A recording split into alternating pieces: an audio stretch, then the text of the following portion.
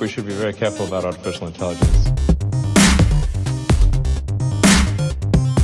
We are summoning the demon.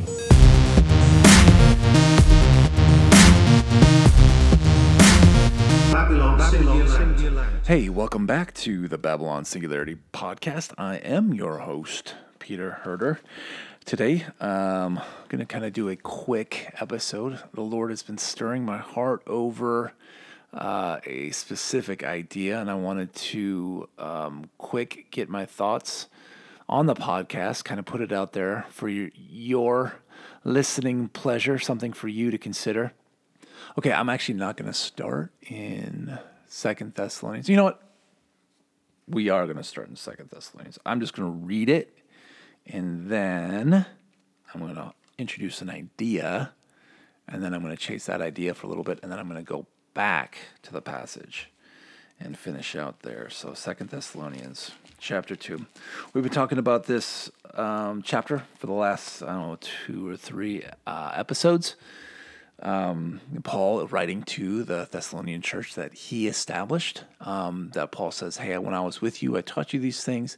He was teaching the Thessalonians in the early days when they were just getting established about the end times. Clearly very important to Paul to supply the faith of the Thessalonians, to make sure that the faith of the Thessalonians takes a biblical shape. So if we want the faith that Paul is establishing in the Thessalonian church, we have to take his teachings about the end times seriously, especially considering now that we're actually in the end times. It's especially important that our faith takes the biblical shape that Paul is after. So we need to get after what Paul is after here. And so that's my intent, is to supply your faith with the faith that I'm seeing Paul supply the Thessalonians here. We can't close our eyes. We can't bury our heads in the sand. It might not be a popular subject. It might be controversial. You may have heard a lot of different teachings on it. But at the end of the day, we need to put our faith solely in Jesus and look to the Bible for ourselves. Paul says, don't let anyone deceive you by any means. Don't let anyone talk you out of the faith that Paul is teaching here. If someone's trying to talk you out of the faith that Paul is establishing, do not listen to them.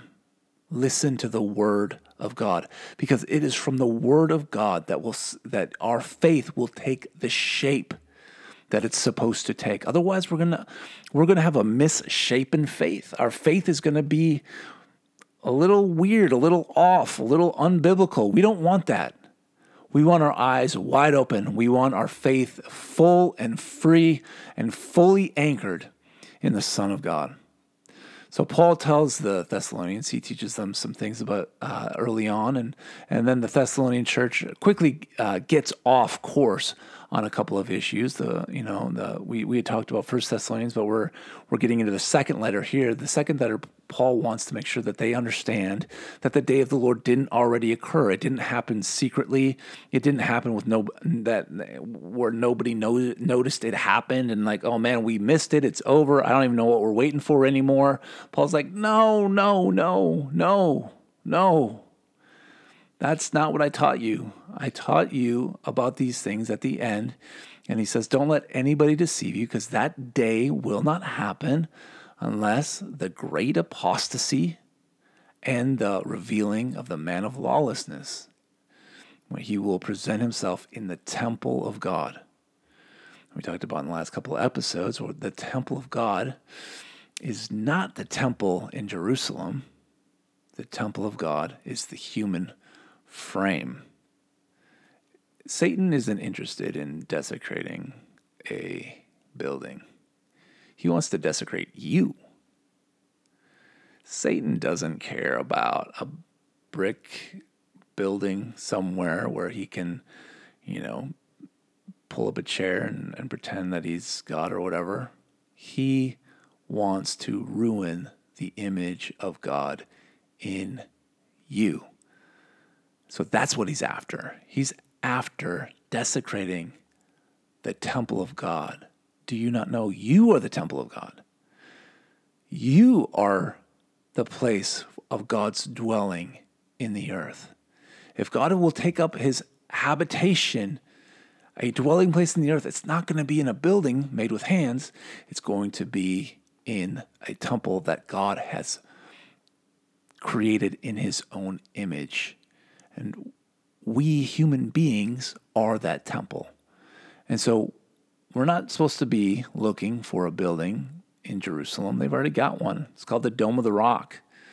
I mean, it's about as holy as a temple, ceremonial temple would be, because let's face it, that temple would not be dedicated to Jesus. It would not be dedicated to God. It would not be, I mean, they would say it is, but it would be dedicated to God the same way the Dome of the Rock is dedicated to Allah, not God. Some other God that's not God. And the true God, who is Jesus Christ, would not be impressed with a temple with guys with costumes and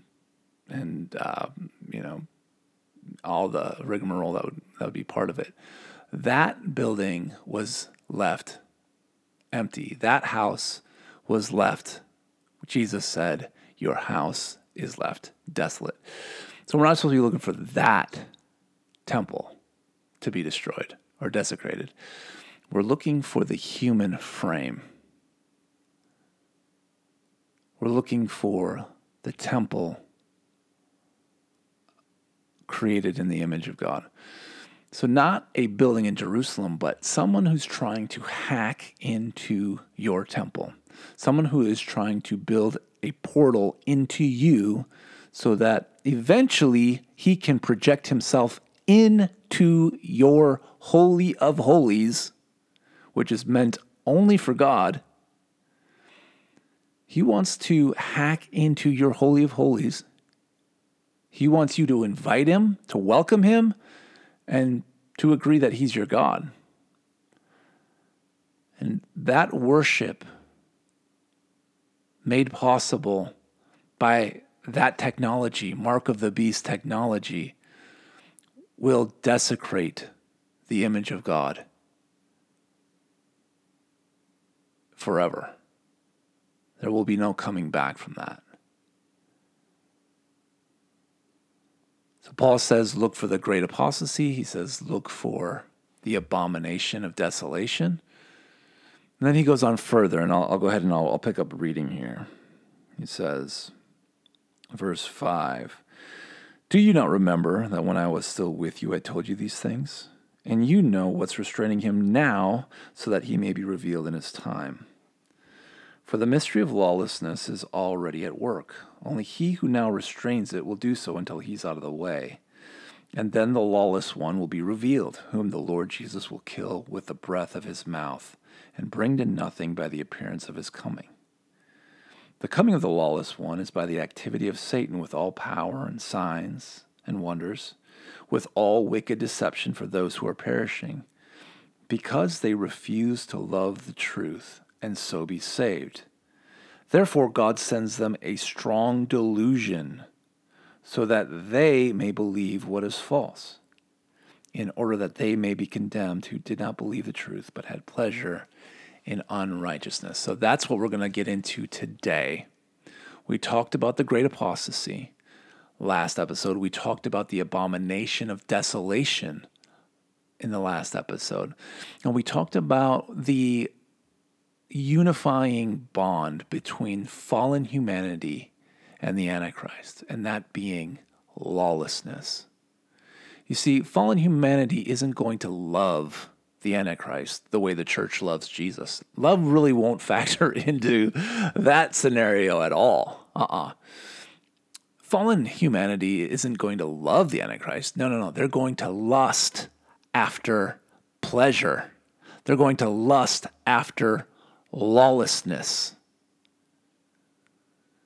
It's not that fallen humanity will love the Antichrist. No. It's that the Antichrist and fallen humanity will love lawlessness.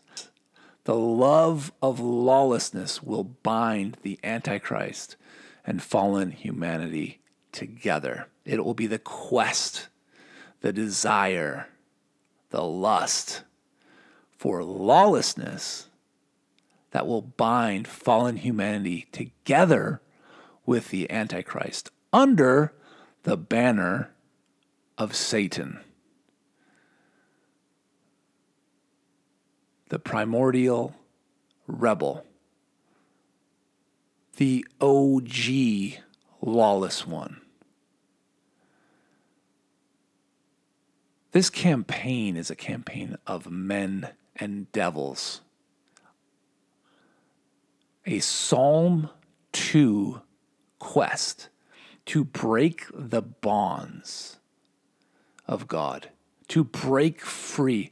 So if you break free, in Psalm 2 it says, I'll just read that real quick because it's so important to understand Psalm 2 in relationship to the lawless one, a lawless humanity, pursuing lawlessness.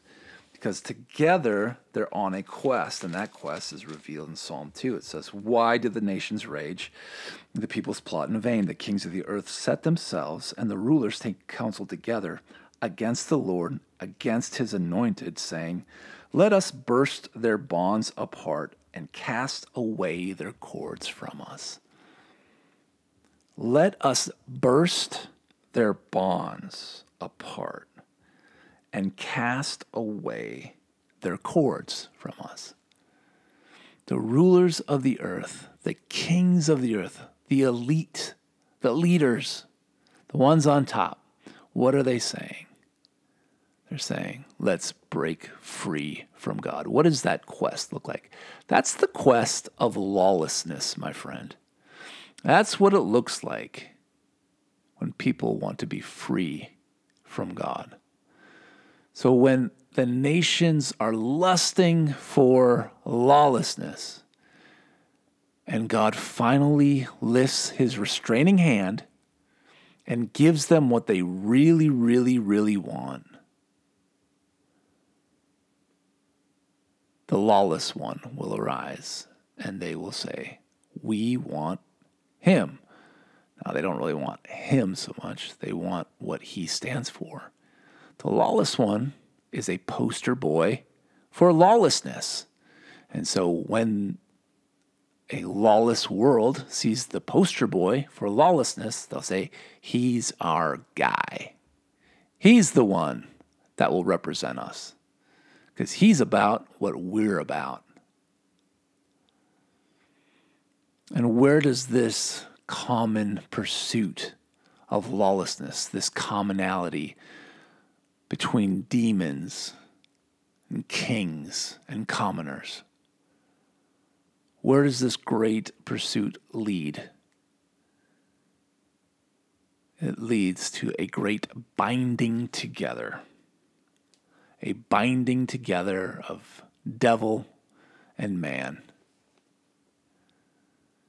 This is not the union of Christ and his bride at the end of time. No, that is beautiful and holy and righteous. And the basis of that union is love.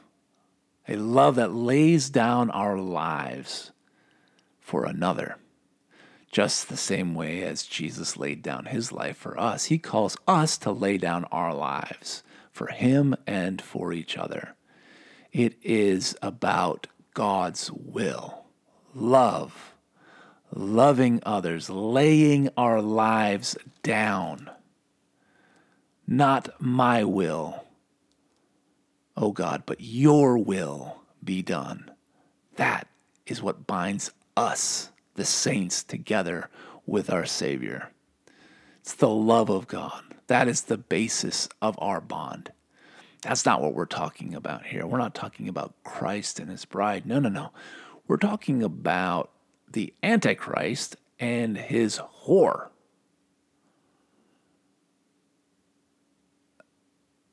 The great prostitute, fallen humanity. What is the basis of their union? The pursuit of lawlessness. The destruction of the image of God, replaced by the image of the beast. And how does the devil establish his image in fallen humanity? How does he forever desecrate the image of God and replace it with his own image? He does it through worship.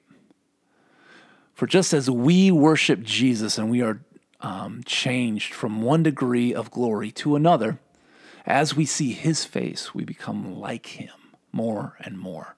That's why a lifestyle of worship and prayer is not optional for a Christian. If you want to be like Jesus, you have to worship Jesus. That is how we are changed. As we see his face, as he is revealed to us in his word, and by his spirit, we become more like him. Just like that's the principle the devil will work from. That hacking into the human temple, presenting himself as fallen humanity's God, demanding worship, going so far as anyone who will not worship will be killed. Very clear. Revelation chapter 13. All will worship or suffer the consequence. That is what is prophesied to come to pass. And it is that campaign of worship that will forever extinguish the image of God in the temple of God and replace it with an idolatrous, wicked, abominable image of the beast. But lo, as I said before, I say again, that's not what we're talking about this episode. So let's go ahead, let's move forward. I want to tackle the question of the strong delusion. What is with the delusion? We want to get into that. But before we do, I want to talk about the positive side before we get into the negative side. So to get into the positive side, we need to open up to 1 John chapter 5. It says, verse 1, everyone who believes that Jesus is the Christ has been born of God, and everyone who loves the Father loves whoever has been born of him. By this we know that we love the children of God, when we love God and obey his commandments. For this is the love of God, that we keep his commandments, and his commandments are not burdensome. For everyone who has been born of God overcomes the world. And this is the victory that has overcome the world: our faith. Our faith. This, John says, is the victory that overcomes the world. Our faith. What faith?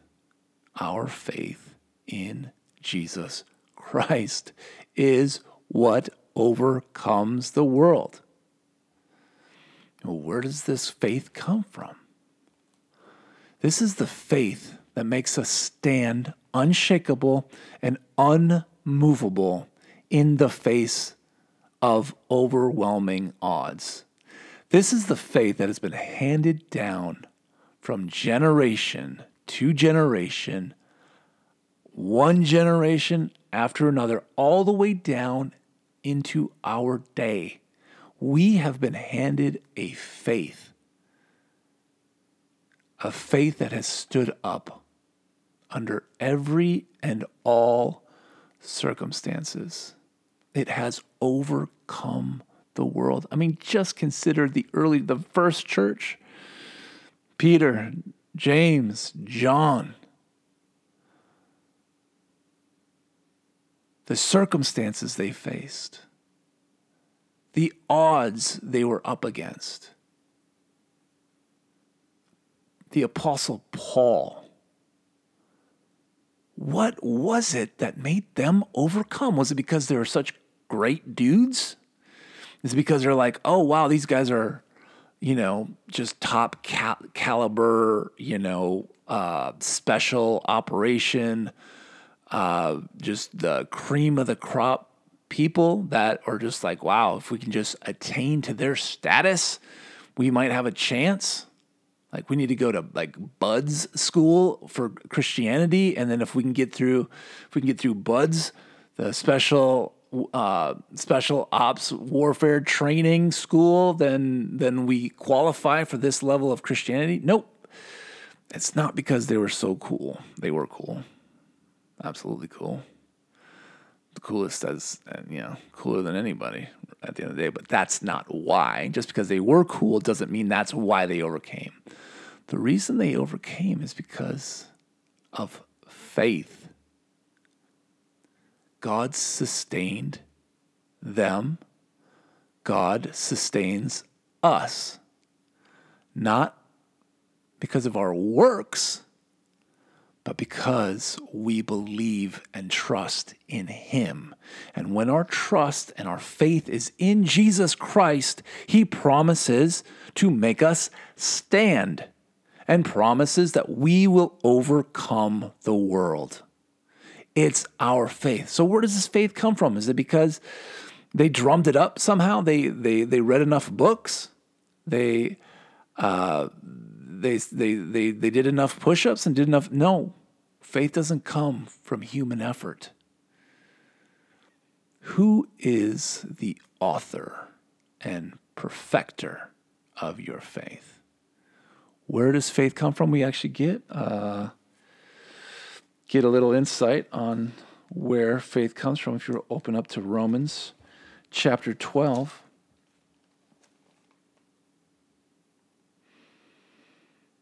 What is it? Verse... Hold on. There it is. Verse 3. Sorry about that. Verse 3. For by the grace given to me, I say to everyone among you not to think of himself more highly than he ought to think, but to think with sober judgment, each according to the measure of faith that God has assigned. Paul is saying, don't think higher of yourself than you should. He says, think with sober judgment, each according to the measure of faith God has given. Who gave the measure of faith?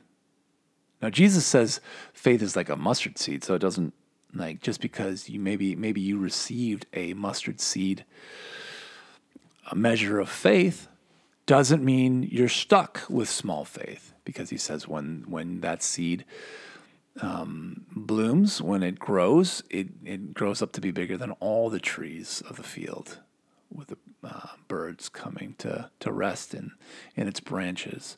So just because you have a small measure of faith doesn't mean you're stuck with that. But the reality is God assigns a measure of faith to each one of us. So we can know with certainty that our faith isn't because of our ability or because we have a special, a skill to conjure up a feeling or something.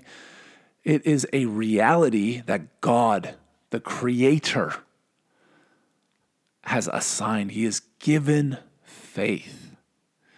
And so we can take great courage and be filled with joy to know that God has given us a measure of faith, and it is that faith that will overcome the world. That there is no obstacle that we cannot endure. There is no circumstance that cannot be overcome. For our faith is our victory. It's God anchoring us to His promise. It's God anchoring us to Himself. Our faith is our anchor to Jesus Christ, and nothing can overcome our faith.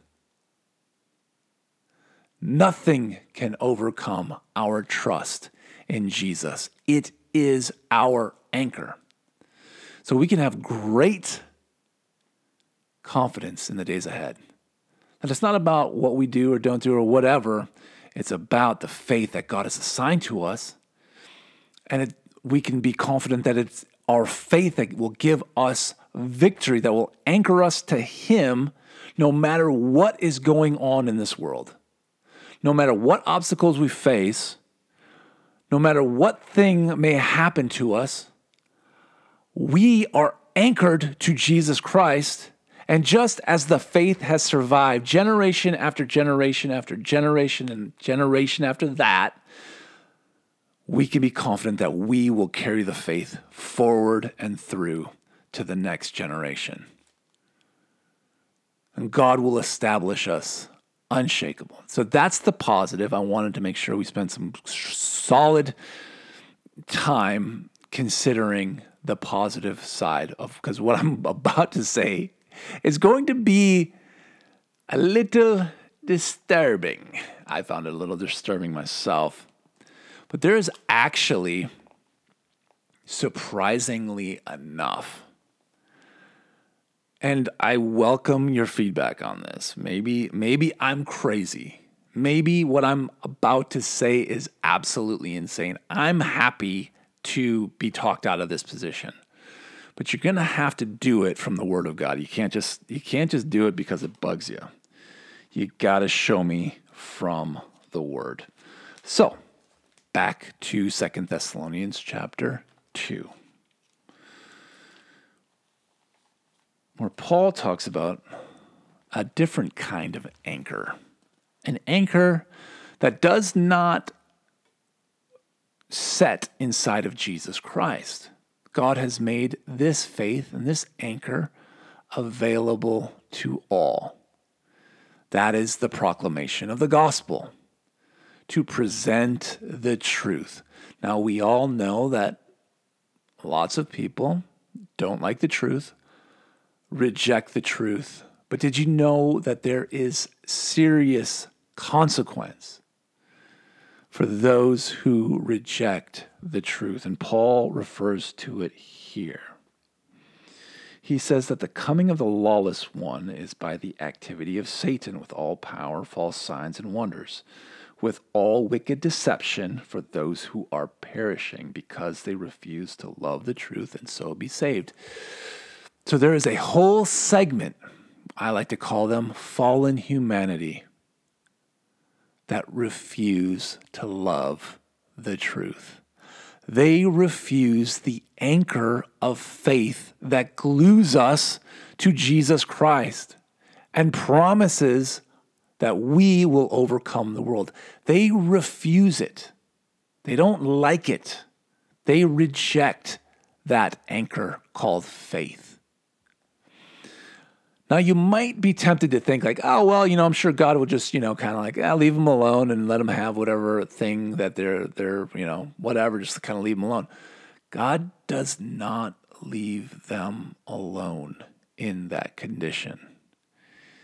God says to them, if you choose to reject my anchor, if you choose to reject the faith, if you refuse, I'm using double negatives here? What am I doing? If you refuse the faith, if you refuse the anchor, if you refuse the truth, sorry about the confusion there. I don't know what I was thinking.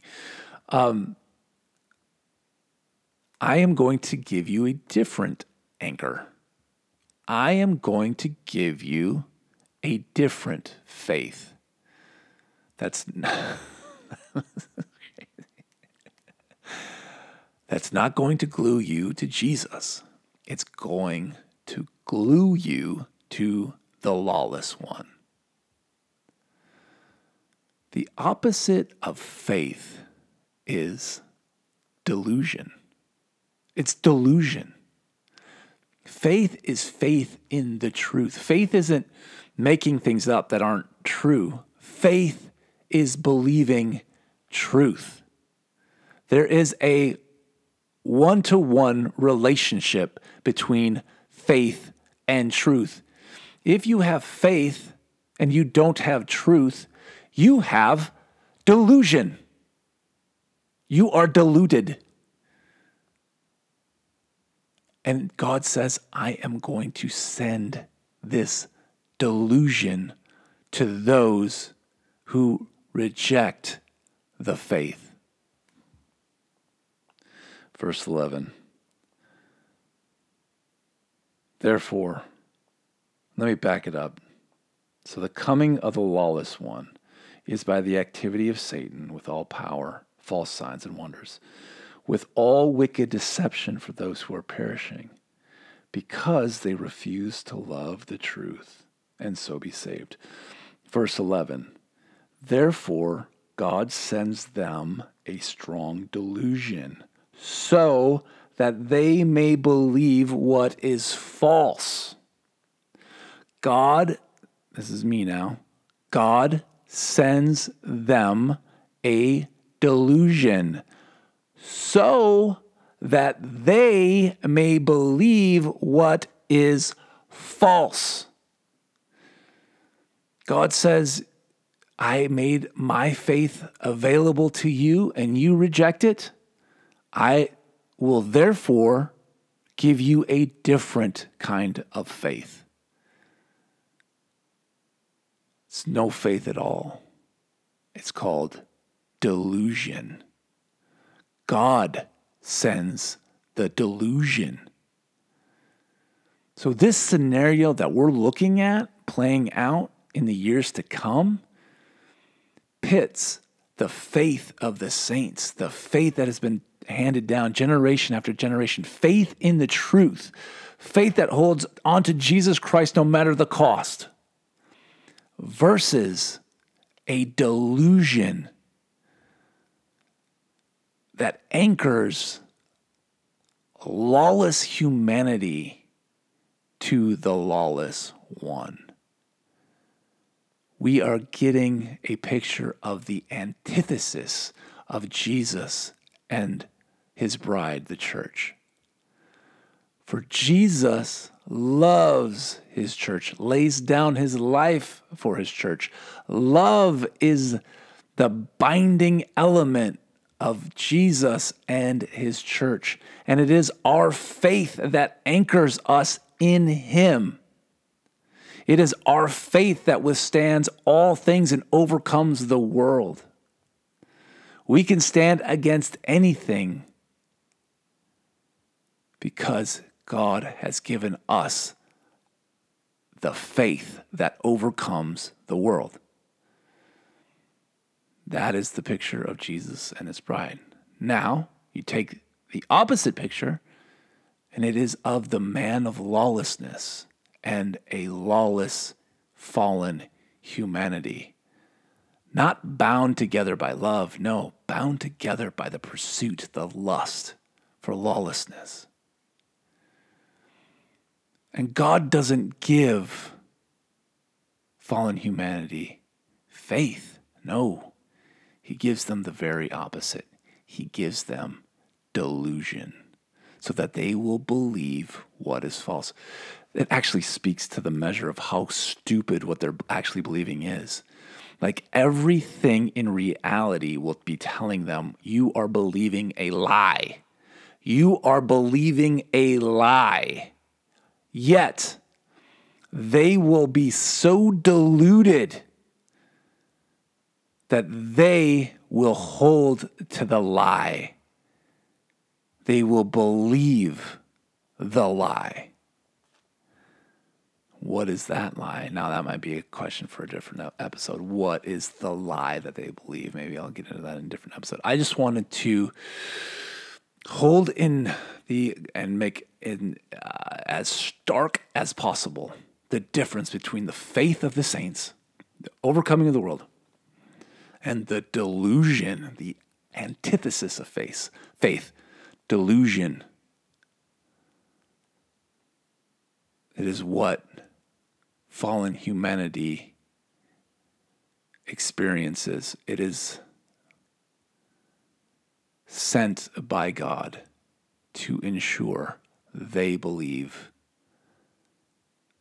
a lie.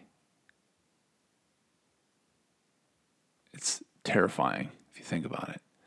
So it shows us how dearly we must hold to our faith, how dearly we must take our faith, and back to the original part of this episode, must take seriously the shape our faith takes. Our faith must take the shape that Paul is establishing in the Thessalonian church. And if anybody is trying to talk you out of that faith, do not listen to them. Rejection of faith has high consequence because you can't just reject the faith of the Bible without consequence. God will see to it that you cannot. Your faith is given to you by God. Your faith was assigned to you. Now, maybe God gave you a mustard seed. You're still called to cultivate that faith, because it can grow up and be bigger than anything in this world. Your faith. This is our victory, our faith. So I want to encourage you with that today. I never know how good an episode is from one episode. I kind of go off of what you guys are telling me. So I appreciate the love and the support out there. And I realize not every episode is going to be awesome. Whatever, it's fine. I'm not looking for false encouragement. But boy, if it's blessing you and encouraging you to go deeper in your understanding of the Word, encouraging you to go deeper in your relationship of Jesus, give me a shout out. Maybe share this episode with others. I'm just wanting to see what God will do through my voice, through what He's doing in my life, and if it's touching you, and if I know it's touching you, it's going to give me a fire to keep going and keep leveling up. So I guess I'll kind of leave it there. I appreciate you guys, and I guess we'll just remind you to keep watching, keep praying, and proclaiming that Jesus is Lord. All right, we'll see you next time.